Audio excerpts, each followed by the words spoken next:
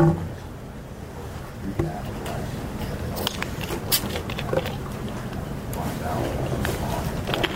let Coach open it up with a few brief comments, and then the drill. Raise your hand if you have a question. We'll get a mic to you. Really want to start by thanking our student body. What an unbelievable atmosphere. They were there extremely early. They were loud. They had an impact on the game. And again, those efforts do not go unnoticed by our staff and certainly our players. So students, job well done. Keep up the good work. That's what a college football atmosphere is supposed to feel like. That being said, obviously, we had a lot to learn from Saturday night's ball game, and our guys are very eager to get back to work, turn the page, and move on to going 1-0 this week. And only updated injury, B.J. Foster will be out at least a couple weeks with a pretty significant hamstring issue. Questions? Third and front middle with Dennis.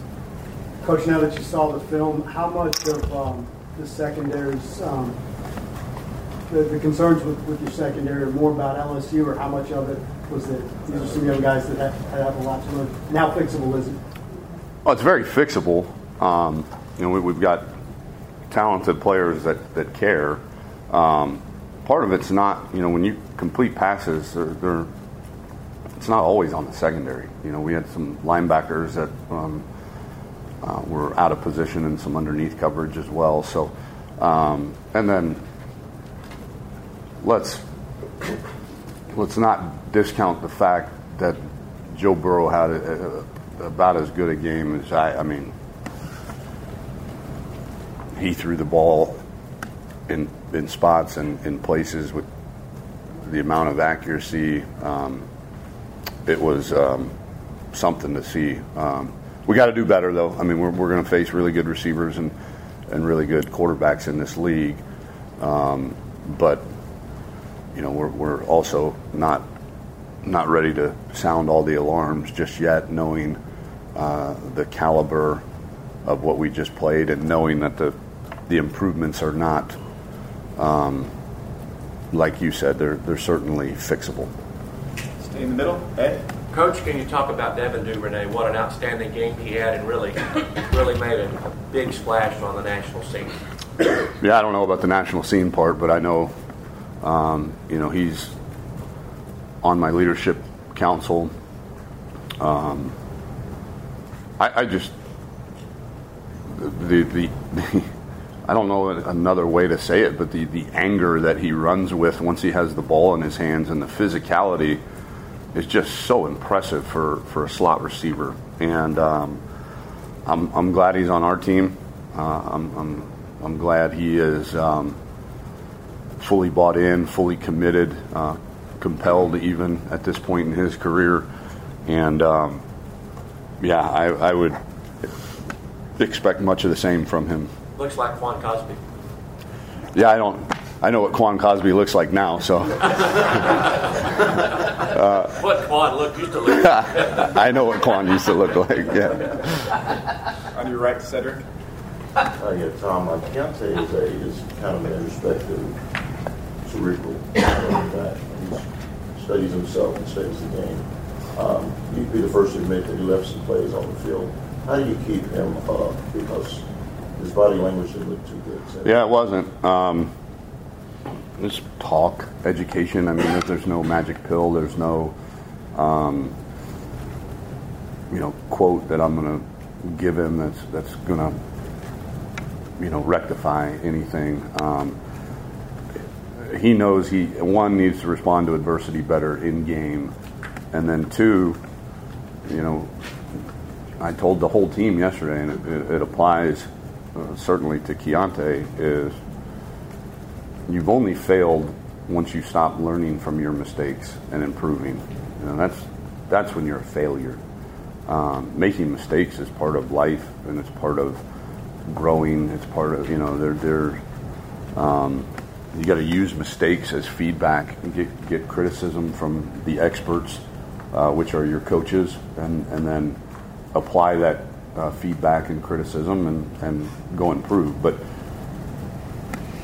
so the only way you can fail is if you don't improve from and learn from your mistakes, and I fully believe that Keontae plans on doing that. And second, what did you see from your second running back, Rashawn Johnson? And also, if you could update us on those other guys that have been out for a while. Yeah, I mean, Rashawn looks like he's been doing it for a while, right? I mean, you forget it's been 15 days in his life that he's played that position, and he's going out against, what I think potentially could be a top 10 defense, as good a defense as we've played around here in a while, and he didn't flinch. He made some nice runs. He finishes on contact really, really well. So I was continually happy with his progress. I think Coach Drayton has done a marvelous job getting him up to speed, and certainly the kid's got the want-to, the desire, and the physical traits to do it. And then there really isn't an update. Danny and Kirk, probably the likeliest is whoever we play after the bye week. I'm not sure. I think Oklahoma State. I mean, that'd be a bit of a pipe dream at this point. Up front, Brian. Tom, at least statistically speaking, just statistically, you're starting 3 defensive linemen don't have a sack or quarterback pressure yet. How much is that complicating things? None. Malcolm Roach and Keandre Coburn were absolutely. They had a very, very good game. They were very disruptive. Stats don't matter for defensive linemen. Do you disrupt the offense? And if the answer is yes, you're doing your job. And then now that you have reviewed it, what did you think of the safety play and the way that Jefferson and those guys were getting open over the middle? Well, again, those are two separate entities. I think we're all just assuming that it was the secondary's fault that people were open. That's not a fair assumption until you know what each coverage call was and whose responsibility that is. So we got to get better everywhere on that side of the ball, and including us as coaches. And if that means we got to dial back a little bit, and so be it. Obviously, we're facing a much different animal this week in terms of what Rice is going to do offensively. So won't really get to test that as much this week, but the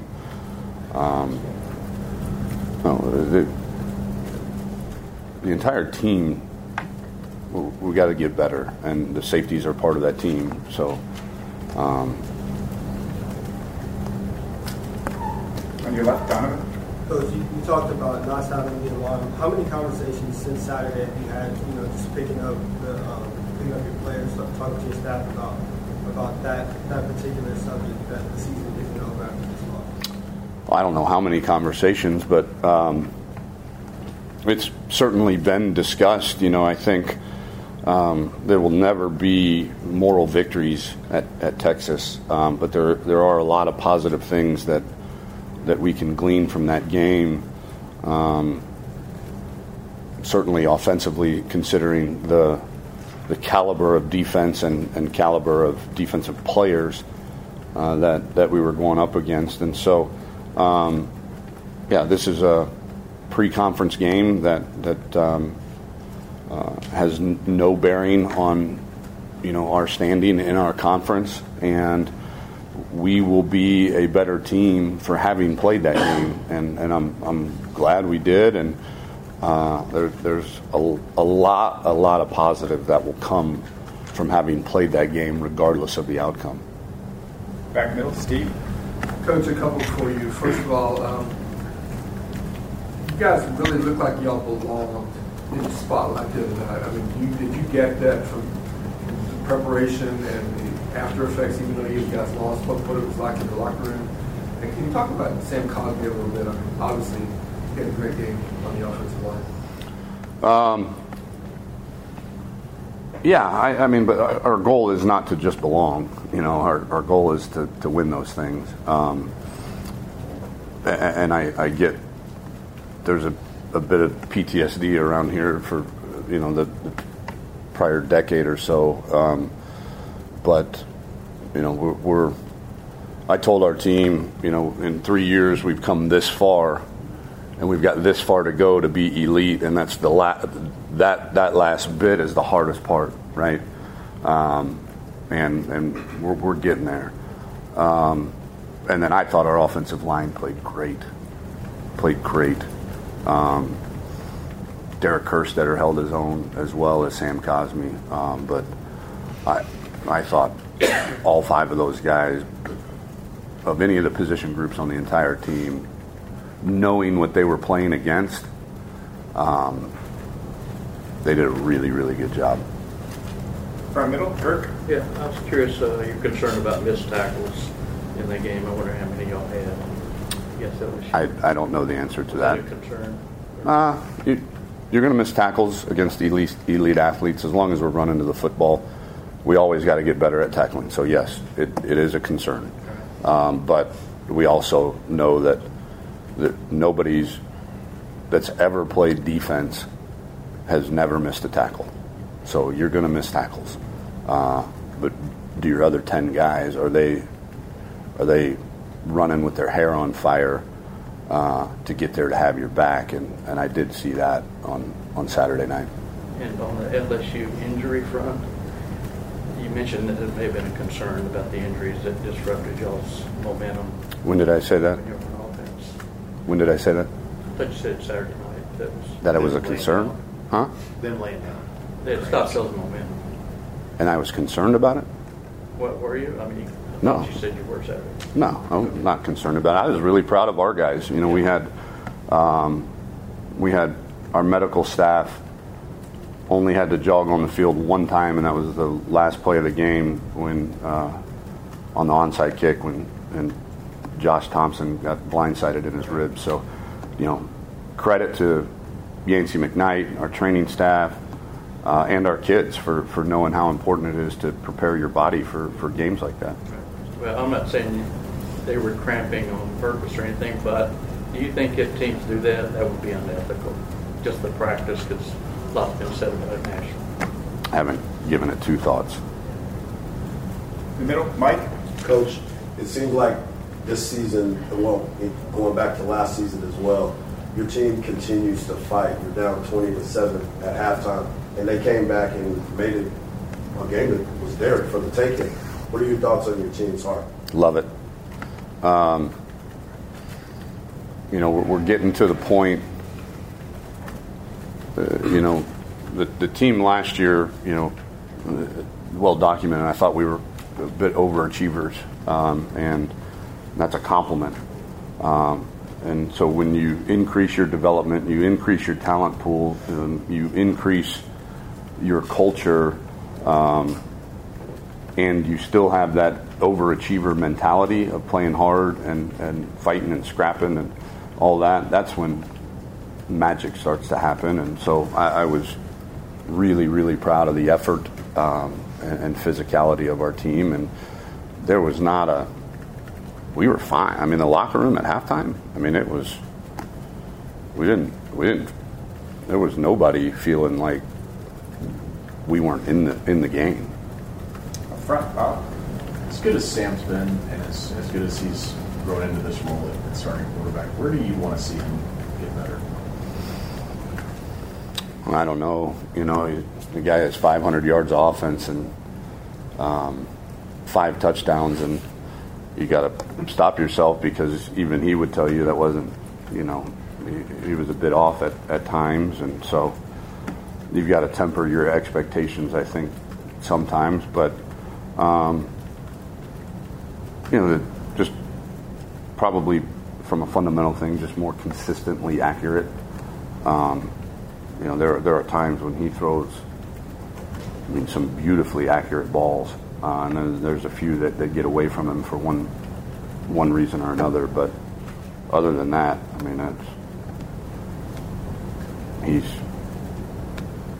I love having him on our team. On your right, Joe.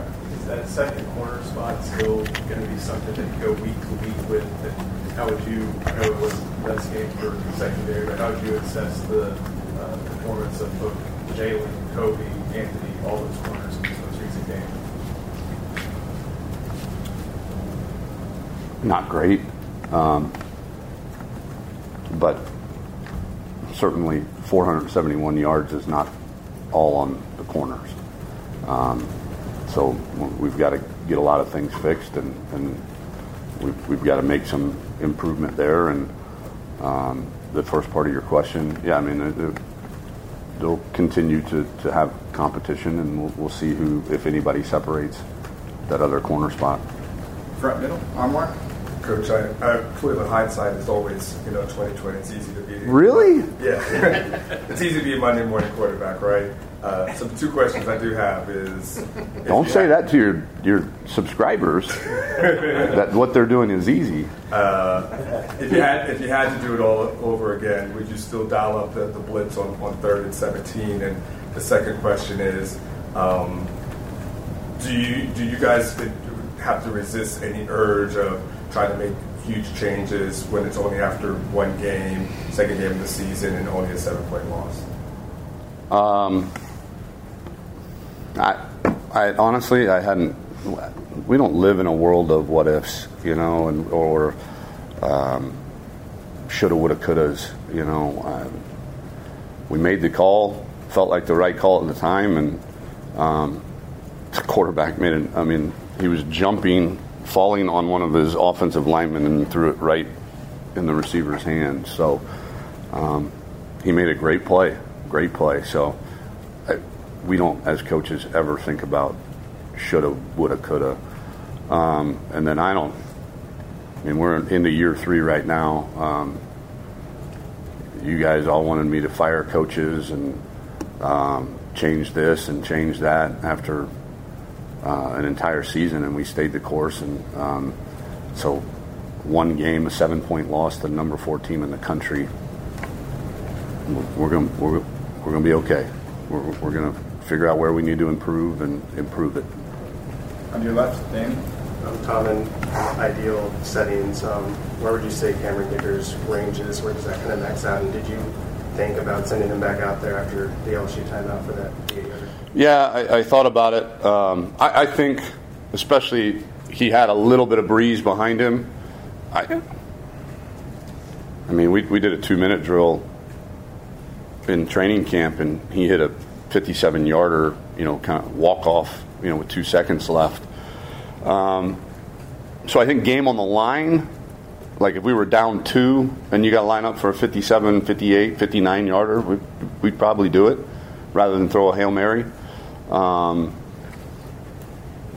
But at that time, after they called timeout, I figured they were going to get their field goal return team set up, and that if he mishit it, we were going to have a bunch of 300-pound guys trying to cover a guy returning a kick. So it felt like the right thing to do than to jog the punt team out. In the middle, Roger. Tom, what's the significance in your stop at Rice in your coaching career, and then the fact that you get to take your team to Houston to play a game Saturday? I don't know what the significance is. We have extremely fond memories of our time there. We lived in Missouri City and Sienna Plantation, had great neighbors. Obviously, the administration there was great. Chris Delcani, that's where we first connected, and it's where I first found Yancey McKnight. So I think that's pretty significant. But it's exciting anytime you go play in a pro stadium too. I think is exciting for our players, and knowing how many Houstonians we have on our team. It's kind of fun to go back home and play a ball game. Middle, Brian. I actually wanted to build off that very topic. When you were at Houston, y'all had the H-Town takeover was a huge deal, and you were laser focused on getting Katy and just everybody all over that area. And here you continue to gobble up Houston recruits. Just granted, I know Houston supports in the state, but just in your mind, how important is it that y'all try to get as many guys out of there as possible when there are a lot of it's something maybe makes for good Monday morning quarterback talk, but it's not something we ever talk about. Like we have to get this region or that region. We want to sign great players, and if they're in Texas, great. If they're in Houston, great. If they're in Dallas, great. If they're in Victoria, great. I mean, but we certainly don't prioritize one region over another in state. And real quick, and because this is Rice's game, y'all can't have recruits there, right? Or at least host recruits, right? Are we the road team? Correct. Then yeah, we could not have even when we're the home team, like in the Red River game, we can give them tickets, but we can't even talk to them. Right. Okay. Just making sure. Mm-hmm. Time for one last one. Chip on the left. Tom, can you talk about what B.J. Foster has brought to this defense and who takes over for him? Well, I think, he's extremely physical, with good size and speed, good instincts. We've got to coach him better on some of the details.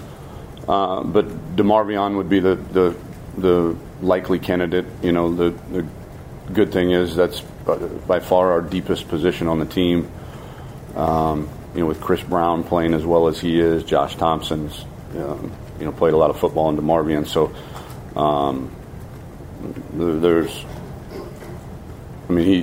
BJ was playing a lot for a reason, but there is certainly some pretty good options in that room. Thanks, Coach. All right, thanks, guys. Thanks, Tom.